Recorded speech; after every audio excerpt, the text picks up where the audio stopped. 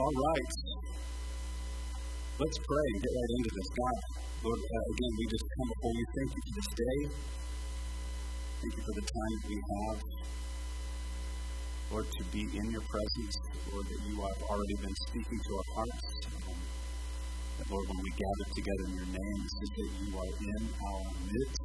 And, Lord, we just ask that you would just continue to speak to the Holy Spirit, that you would make the Word of God come alive, that you would illuminate the truth to our hearts. And Lord, I pray, God, again today, for each of our hearts, Lord God, the hearts of the people that we love, the people in this region, Lord, that we are here, God, to know you greater, to learn more about who you are, to love you more, Lord, not just knowledge in our heads, not just information, but Lord, transformational things that will go in our hearts so that we can then in turn, oh God, spread the good news of Jesus to the people we come in contact with. Lord, we love you and we honor you in Jesus' name. Everyone said, thanks again for being here. I just want to say thank you for taking time out of your day to worship God, to join us as we worship him together, and so I so appreciate you being here. Today we continue in this series 52. I hope it's been a blessing to you.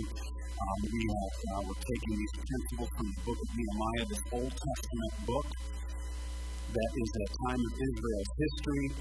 This man named Nehemiah, God called him and set him apart to have the vision and the mission of rebuilding the wall of Jerusalem that had been torn down.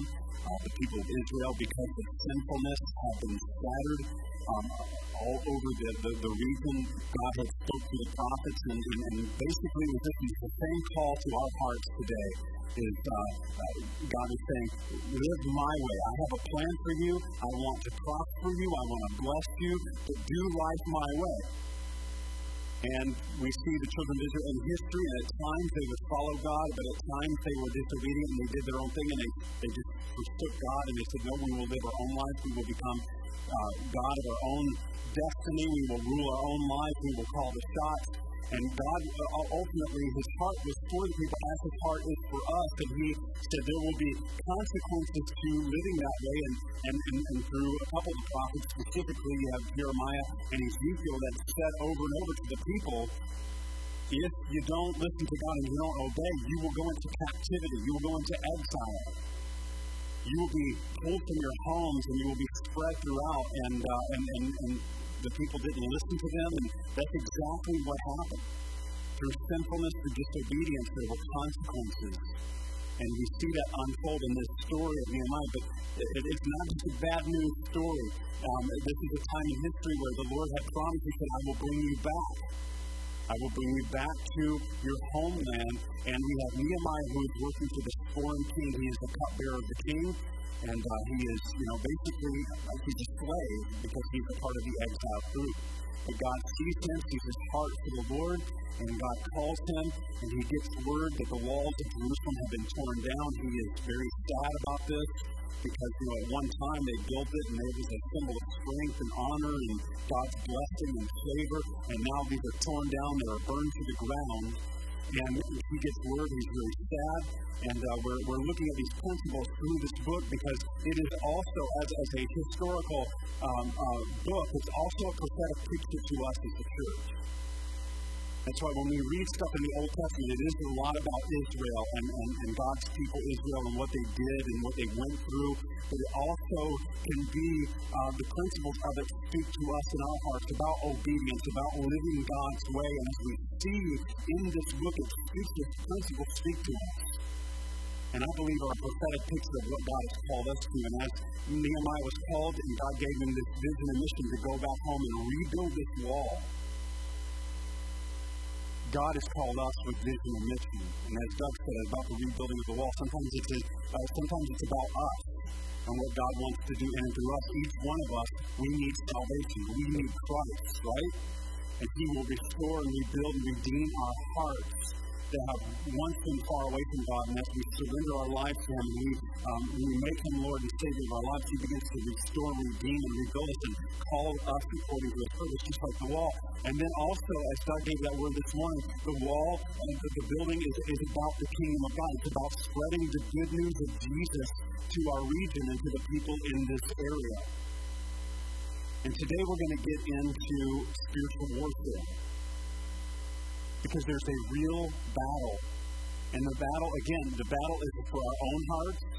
The battle is for the hearts of our families, our marriages, our children. The battle is about the hearts of us as a church family, for the people that we come in contact with, because God loves people. God wants to restore and redeem people because He loves us.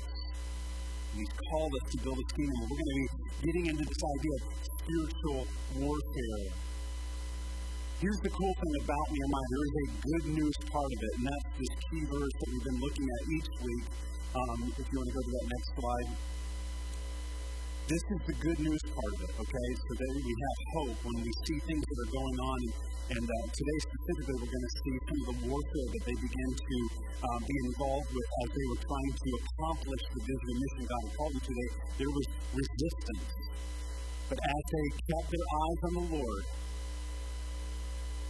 as they kept their vision and mission of what the Lord had called them to do, it says on our chapter 7, the wall was finished 52 days after they had begun. And this is miraculous. I mean, considering the damage that was done, no one would ever thought that they could do it. But they were not working alone, because they were doing their part and God was doing His part. See, we're not in this alone. When we are doing what God has called us to do, He is with us. Through the power of His Spirit, He is redeeming us and rebuilding us, and we are not alone. And so these, again, some of the principles that we've been looking at up to this point, number one was taking an honest inventory of our lives. And that's what the first thing Nehemiah did. He heard what was going on. The walls were torn down. And we just take that honest look and we say, Lord, I see areas in my life. I see areas in my family, the people that I've come in contact with. And there is a reality that there is brokenness in our world, even in ourselves. And Nehemiah begins to, so he takes his honest inventory, then he begins to pray. And we talked about prayer, the power of prayer, the purpose of prayer. The purpose of prayer is to know God. The purpose of prayer is not just to bring Him a list of what I want Him to do for me. Now, we can bring our requests and we can make those known to God. And if you want to listen to that, you can go online and listen to that message. I'm not going to get into detail, but the purpose of prayer is to know God in a relationship. He created us for that. And then the second part was repentance. And Nehemiah began to say, Lord, I take responsibility for my sins. And so we live in a world and a culture that does not want to take responsibility, right? We cast blame, or we try to shift, we try to dodge, we try to maneuver around. And sometimes, we just need to step up and say, God, I see what is going on. I see the consequences of maybe making my own decisions, being God in my own life. And I recognize that. And that touches His heart when we do that. You are on a path toward restoration when you are repentant to the Lord. And that's what Nehemiah did. He said, Lord, forgive me for my part, my disobedience. Forgive my Father. Forgive us as a people. We recognize what we've done. And so he walks in that repentance. And then the Lord begins to give him the vision and mission. He has favor with the king, and he begins to pray. And he goes back home, and he looks at the wall, and they inspect the walls. He's got his eyes open and saying, okay, here's what needs to be done. And the Lord wants to give us a vision. He wants to have our eyes open to see what He's doing around us in our sphere of influence, the people we come in contact with in our own hearts and the hearts of our families. So he begins to inspect the wall. And then we see him place these people on the wall. In Nehemiah 3, Carrie read a portion of it today, but people are on the wall doing their part. And he stations them by families and by groups and church family. You can see the prophetic picture of we all have a role, we all have a part doing what God has called us to do. And we are called with purpose, but we are also called to be committed. We need you. You're called to be connected with the body of Christ. There are no Lone Ranger Christians that just kind of doing their thing. We are called to be connected. And that's why Paul said, you're like the body. You're like a physical body. He said, that's how connected you must be. And so those are some of the principles that we've been looking at. Today, again, we're going to look at spiritual warfare. Spiritual warfare. Spiritual warfare is a reality. We are in a battle. Again, there is a battle for the hearts and souls, our own and the people around us. The enemy of our souls, he doesn't want us to follow Jesus. He does not want us to walk in God's purpose for our lives. He does not want us to build the kingdom of Jesus. He does not want us to spread the gospel. He does not want us to walk in freedom, and he does not want us to walk in victory. But in Christ, those are the very things we are called to walk in. So the enemy of our souls is going to fight against us. So today, next week, and maybe one more week, I'm not sure. We're going to see what kind of time we have here. I'm going to try to be timely this morning. But we're going to unpack this idea of spiritual warfare, how to fight the battle. Because the battle's real and the enemy is real. Now let me pause here. This is not the intention is not to bring so much attention to the devil. Right? My goal is not for you to leave here and be looking over your shoulder and wondering if there's devils all over the place and you're, it is not to bring so much attention to him, okay? Because as we fix our eyes on Jesus, that's who we need to be focused on. It is to be aware that the enemy is real, okay? We're going to find out when we're going to look at what Jesus says. There's a real enemy to our souls. The spiritual battle is real. We need to be aware of it. We need to be aware of his schemes. As Paul says that he has schemes against us. But it's not to live in fear. Because again, that's one of the other methods is to make us live in fear. But to live sober-minded in the reality of it, but not in fear.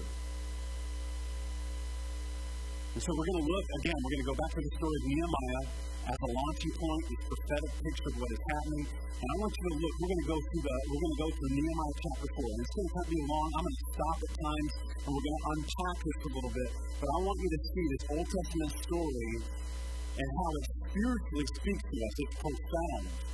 And so I encourage you to open your heart. Don't get lost. It's going to be a little long, but that's why I'm going to pause at times and just kind of unpack this. But I want you to, as we're going along here, to ask the Holy Spirit to enlighten our hearts, help us to see what is happening as it pertains to us. So it's a little bit long, but stick through it. You'll be glad you did. You'll see the parallels between the enemy of Israel, the enemy of our soul, fighting against what God called them to do and what he's calling us to do. So I'm praying that this is an encouragement and that we walk in greater freedom as we leave here today. Because here's the reality. Whenever we are walking in the things that God wants us to, and we are taking that step toward his purpose and his vision and mission for our lives, the enemy is not happy. Nehemiah came back and they began to rebuild the wall. And, it's the people that tore down the wall. They're not going to just sit back and watch them rebuild and go, oh, I guess they're going to do that, and just walk away. There was resistance. And you're going to see the intensity of the spiritual battle unfold as we go through. So let's read this together, starting in verse 1. Sanballat was very angry, and you can even say Satan is very angry. When he learned that we were rebuilding the wall, he flew into a rage and he mocked the Jews, saying in front of his friends and the Samaritan army officers, what does this bunch of poor, feeble Jews think they're doing? Do they think they can build the wall in a single day by just offering a few sacrifices? Do they actually think they can make something of stones from a rubbish heap and charred ones at that? So even the enemy sees the broken down mess that's all around them. And says, there's no way they can do this. Tobiah the Ammonite, who was standing beside him, remarked, that stone wall would collapse even if a fox walked along the top of it. And so let me just stop. The enemy mocks us and tries to make us feel shame and guilt that we're never doing enough. He wants to make you think that your life is in such shambles that there is no way it can be rebuilt, that you are too far gone, that you are feeble, that you are nothing. And you know what? In some ways we can agree with our adversary and say, you know what? I am weak, but in Christ I am strong. Amen? And so the enemy tries to mock us. One of these tactics is to mock you. And there's this thing that goes on in our minds. And you will find that the biggest battleground of your life and my life is the battlefield of our mind. There's been a lot of books written about it. I encourage you to read some of it, but it's very true. And I'm going to get into that in a moment. But he mocks us. And how does he mock us? Again, it's not this audible voice. It's just that thoughts of doubt, thoughts that you're never enough. You're never good enough. You are dictated by your guilt. You're dictated by your shame. You're dictated by your past sins. You will always struggle with that. Your dad did it. Your grandpa did it. Therefore, you're always going to live it. Your kids are going to live it. And it's just this mockery where then it feels, when you listen to it and listen to it and entertain it, it gets discouraging. And so what he's ultimately doing is trying to get our eyes off of Jesus and the mission and only focused on the mountain of our circumstances. Right? Because he's saying, look at this rubble, look at the circumstances of your life. Look at this. And so the enemy will even use elements of truth. You brought yourself into this mess. You guys disobeyed God. This is what you get for it. And again, there's a level of truth, but he holds the truth in unrighteousness. But then we go, oh yes, I understand that. And I might be having some consequences for my sinful decisions, but I know who I am in Jesus. And I am healed, I'm restored, I'm redeemed, and I'm rebuilt, and I'm moving away from my past, and I'm moving into the things that he has for me. But the enemy will try to get you to look at the circumstances. He tries to get us to think that, again, our work isn't good enough. Because what does he want? Hopelessness that leads to giving up. That's what he wants. Just give up. Give up. Verse 4. Let's jump to the next part. Verse 4. Then I pray, hear us, our God, for we are being mocked.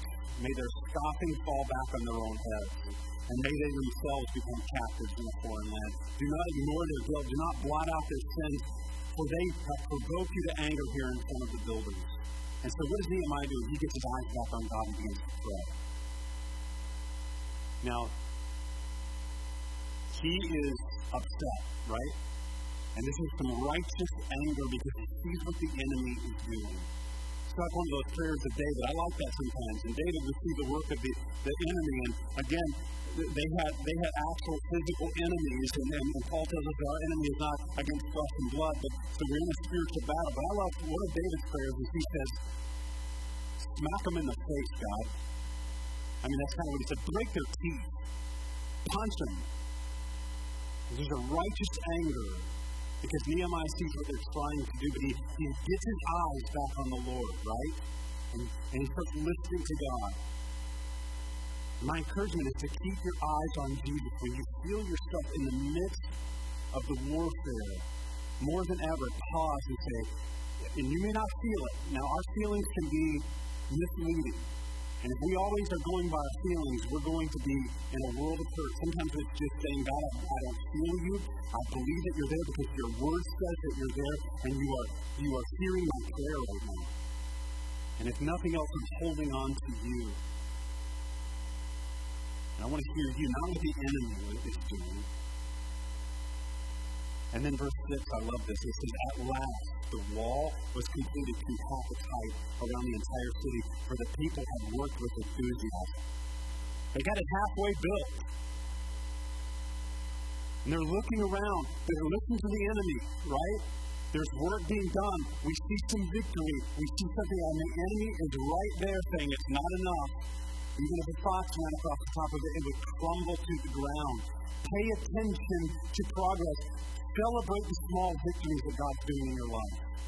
It's easy. It is easy to say what I'm not doing, but sometimes God says, that small victory, that you're not like you were yesterday. I'm not exactly where I need to be yet, but I am not where I once was. Don't give up.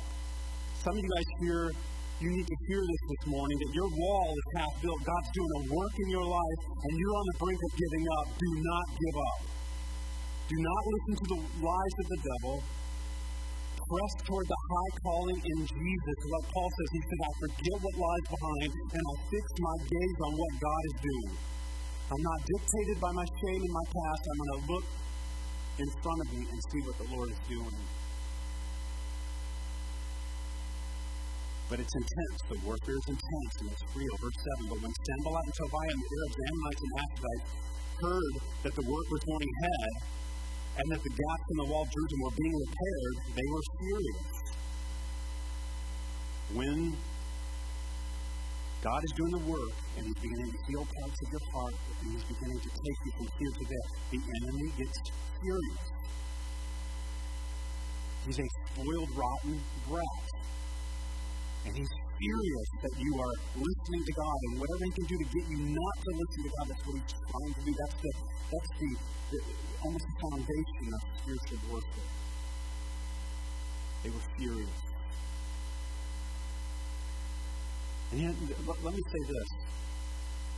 When the enemy gets furious, let that be a confirmation that you're on the right track.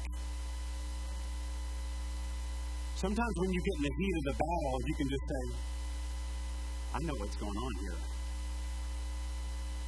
I'm being obedient to God, and the enemy's furious. And sometimes that can just be a confirmation, God, thank you. And then it makes the enemy more furious when you do that. God, thank you for that confirmation. Thank you. I'm not saying you say thank you to the devil, but thank you for that confirmation. That just helps me to know that I'm going in the right direction. So when we're seeing our lives being restored here, when we see people come to Jesus and lives are being changed, the enemy will be furious. That's where we have to run the race with perseverance. Okay, so verse 8 gets more intense. They all made plans to come and fight against Jerusalem and throw us into what? Confusion. See the work of the enemy? Mocking, confusion. You ever had one of those days or it just feels like your mind is clouded and it just feels like I'm just confused and I don't know up and down and what's going on. The enemy tries to throw confusion at us. Another one of his strategies. And again, this main battleground of the mind, what are we believing? What are we dwelling on? That happens in our minds. What are you believing and dwelling on? Verse 9, what did the people do? But we prayed to our God and guarded the city day and night to protect ourselves. What did they do? They came back to God. It's this continual return to Jesus, right? This is an everyday thing, and you've heard me say it a lot, but we desperately need Him every single day. And it's waking up going, Lord, I need you today, and I need you tomorrow, and I'm going to need you next day, and I'm going to continue to walk with you again because we are called to relationship with Him. And that the people they made this return back to Him, saying, God, I need you. But then verse 10, okay, this is again the intensity. Then the people of Judah, this is God's people. What happened? They began to complain. Okay, when the enemy's there's confusion, there's mockery, there's, when we stop looking at what God's called us to do, they begin to complain. Here's what they said: the workers are getting tired. There's so much rubble to be moved. We'll never be able to build the wall by ourselves. And this is what the enemy wants them to dwell on, right? To get them hopeless, to get them to stop. And this is where a lot of us might find ourselves, is where all of a sudden we're going, I can't do this by myself. God, where are you at? It feels like I'm alone. I'm crying out to you, but it feels like you're very far away. Folks, He's there. He's there. And so then when there's complaint, meanwhile, enemies are saying, before they know what's happening, we will swoop down on them, kill them, and end their work. So then now, what is that? Intimidation. Mockery. Confusion. Intimidation. We will swoop down you, we will take you out. And then there's a fearfulness. Because what does complaining do? Complaining makes us turn on each other. right? And I'm going to get into unity in a few weeks, but there's this idea that the enemy, when he tries to go after your heart, then what he has to do is then we get offended at each other and complaining and start turning on each other. And so verse 12, the Jews who lived near the enemy came and told us again and again. So these are God's people. They live near the enemy, right? These are Jews, God's people. And they are coming again and again. What are they saying? They will come from all directions and attack us. And so this is the intensity of the warfare, that people are complaining. And again, this is an age-old problem. What was happening in the desert when God released the children of Israel in the desert? They began to grumble and complain against God, against the leadership, against this, against that. And grumbling and complaining is one of the greatest sins in the church. And it will take us down, it will take us out. Many churches have been split, ended, died, gone. Churches that were once doing a great work, winning the lost, and something happens, and we start fighting little battles that are not important. And we grumble and complain against each other, and the enemy comes in, and he's laughing the whole way. Boom, boom, it's over. This happens way too much. We have to guard our hearts.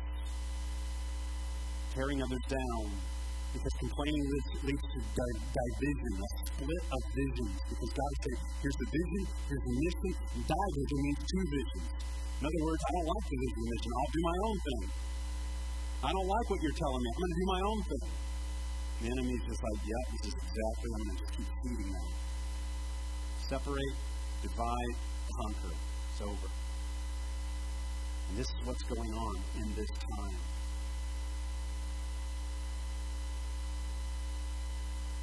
So verse 13, here's the response. Here's what Nehemiah does. Verse 13. So I placed armed guards behind the lowest part of the wall in the exposed area, facing the people to stand guard by families.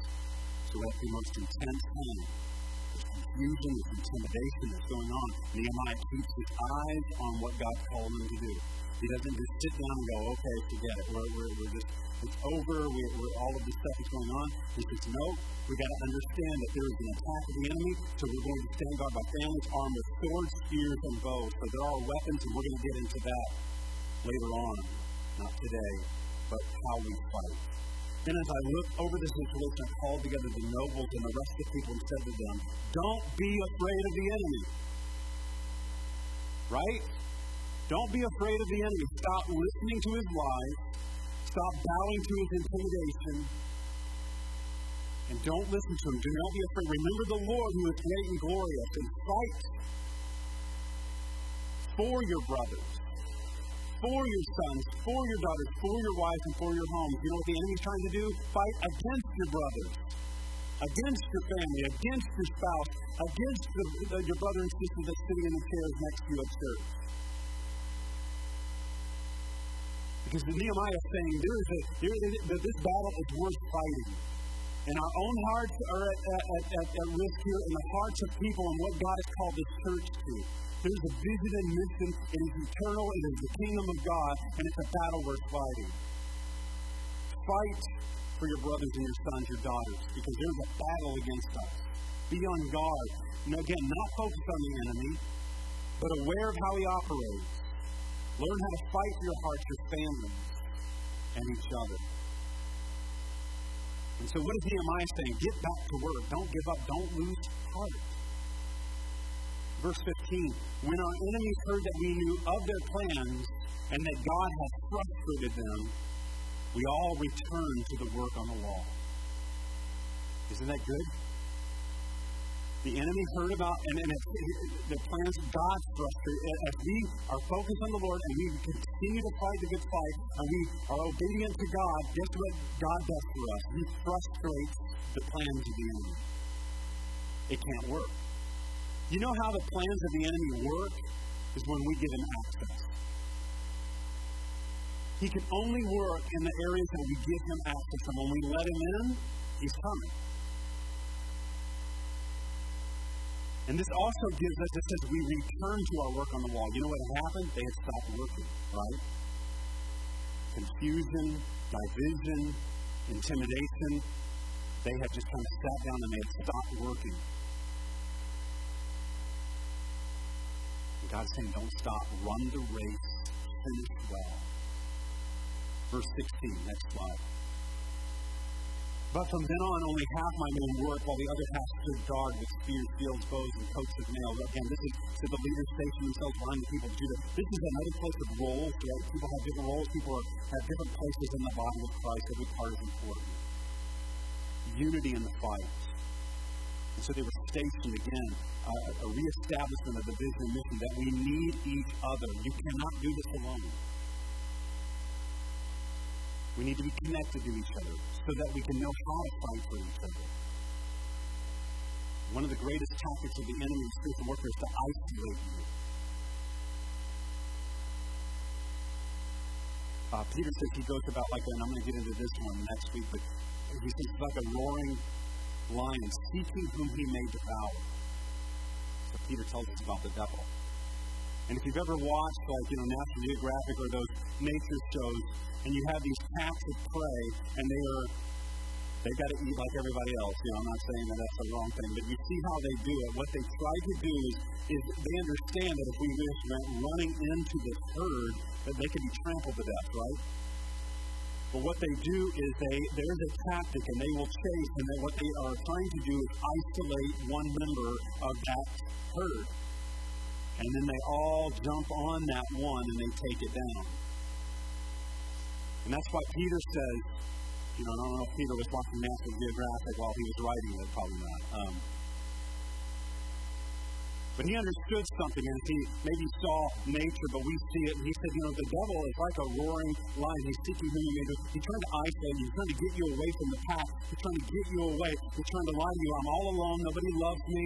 I'm disconnected. I'm offended, so I'm going to go my own way and do my own thing. And it's like this, just perfectly working into his plan. And then, boom, isolate you, take you out. And what Nehemiah is doing here is saying, remember, we have to be connected to each other. We need each other. It goes on, the laborers carried out their work with one hand supporting their load and one hand holding a weapon. So they had a tool in one hand and they had a weapon in the other. We work and we fight and we work. Because it is a battle. And it is work. We're called to be in the kingdom, and the work is joyous. I like where it says that they were building it because they got half the wall done because they worked with enthusiasm. They saw what God was doing. That's when we can look around and we see what God's doing in the lives of people around us. We can rejoice that our work is not in vain.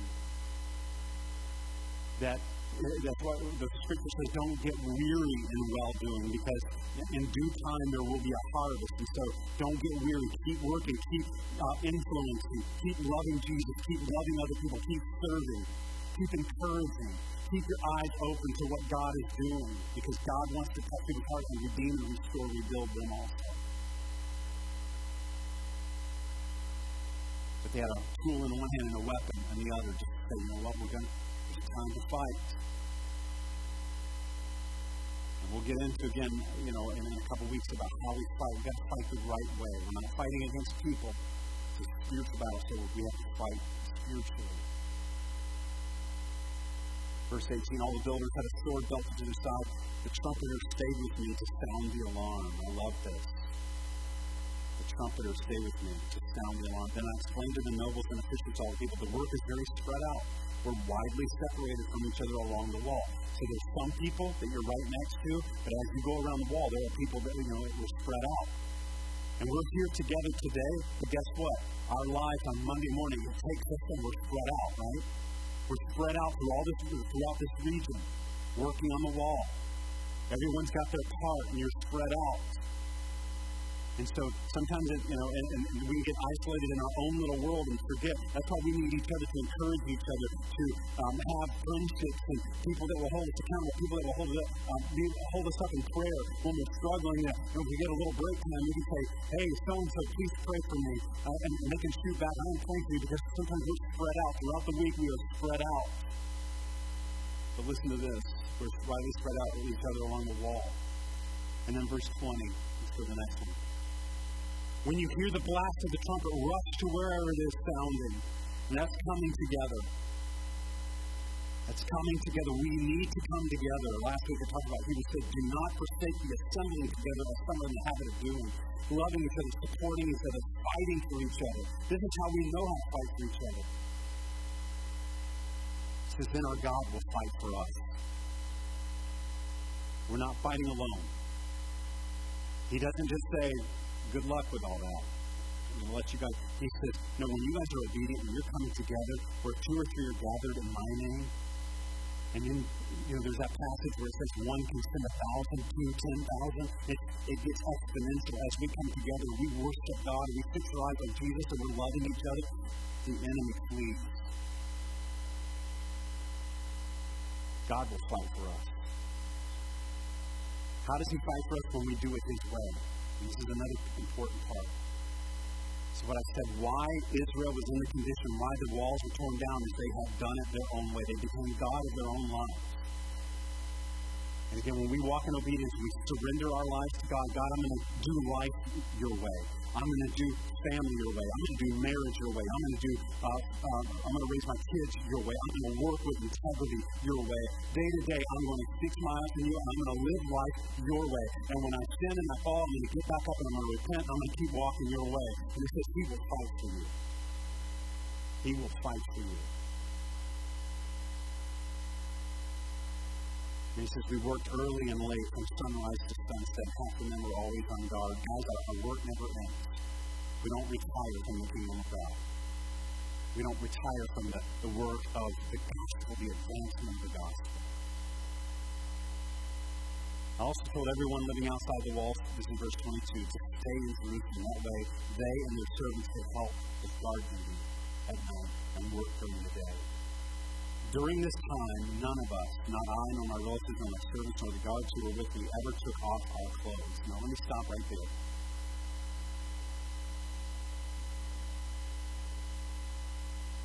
It's a smelly bunch. But I think there's a profound picture again here.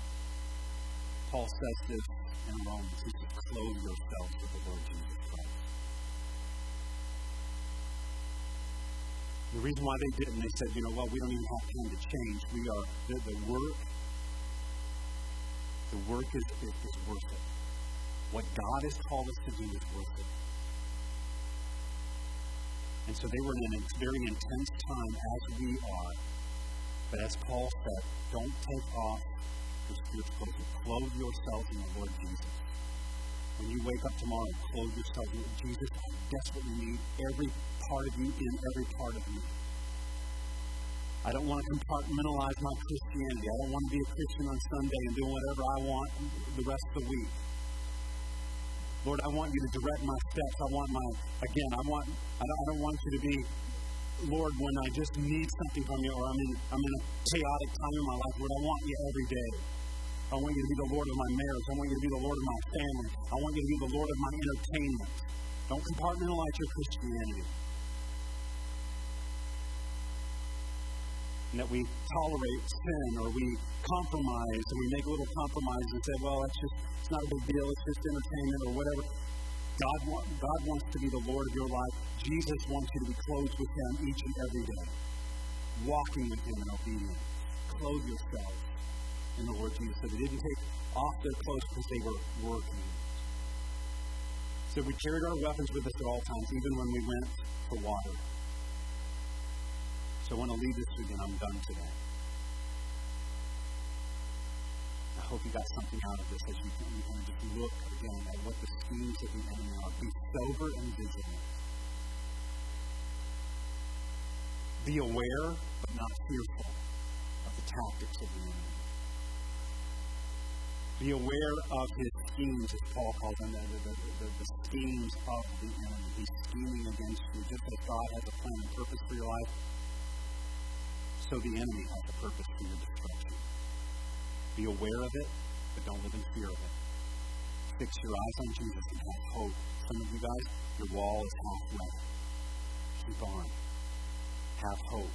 Keep your eyes fixed on Jesus. The work is worth it when you stand for it.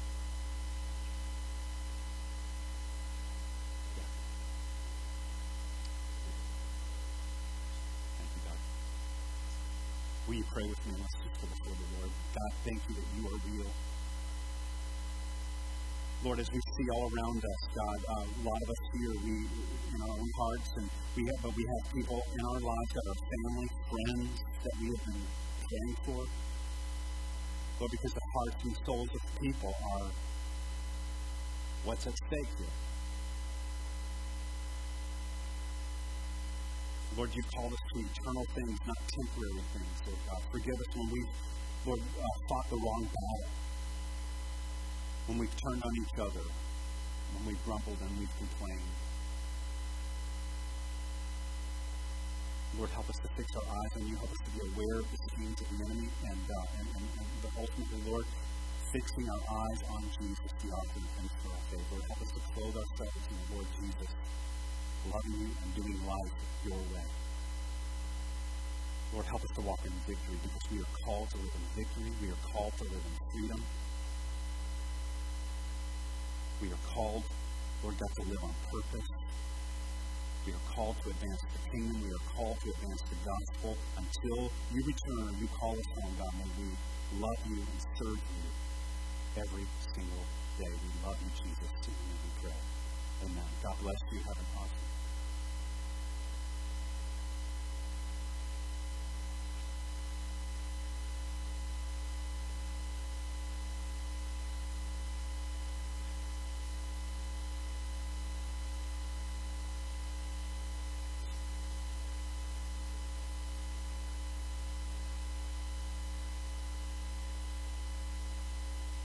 And as let's pray about that with her daughter-in-law Lacey. But let's just pause for a second, because we all have people in our lives, and I know I do. And as I'm preparing for this message, there are somebody very dear to me and close to me that I've been grieved for. And so if that's you, will you just lift your hand? People in your life that you've been praying for, and you know it's desperate, and you've been praying for them, and so Lord. God, more than our hands, you see our hearts. We just in faith, God, where there are people in our lives that desperately need you. And when we lift them up, we ask God, we would touch them. We would continue to draw them by your Spirit, Lord. We know, God, that human words, a lot of times we set them off. And there's nothing else that we could physically say that's going to turn the tide. But Lord, we know when your Holy Spirit is there, the power of your Spirit to draw them, to touch them, to speak to them. God, we know that it's when we make it real to them. Today, this week, God, speak to them. Put something in their path, keep their attention. Because, Lord, we love them and we know that you love them. Lord, in Jesus' name, amen. God bless you. Have a happy Thanksgiving this week. Bless you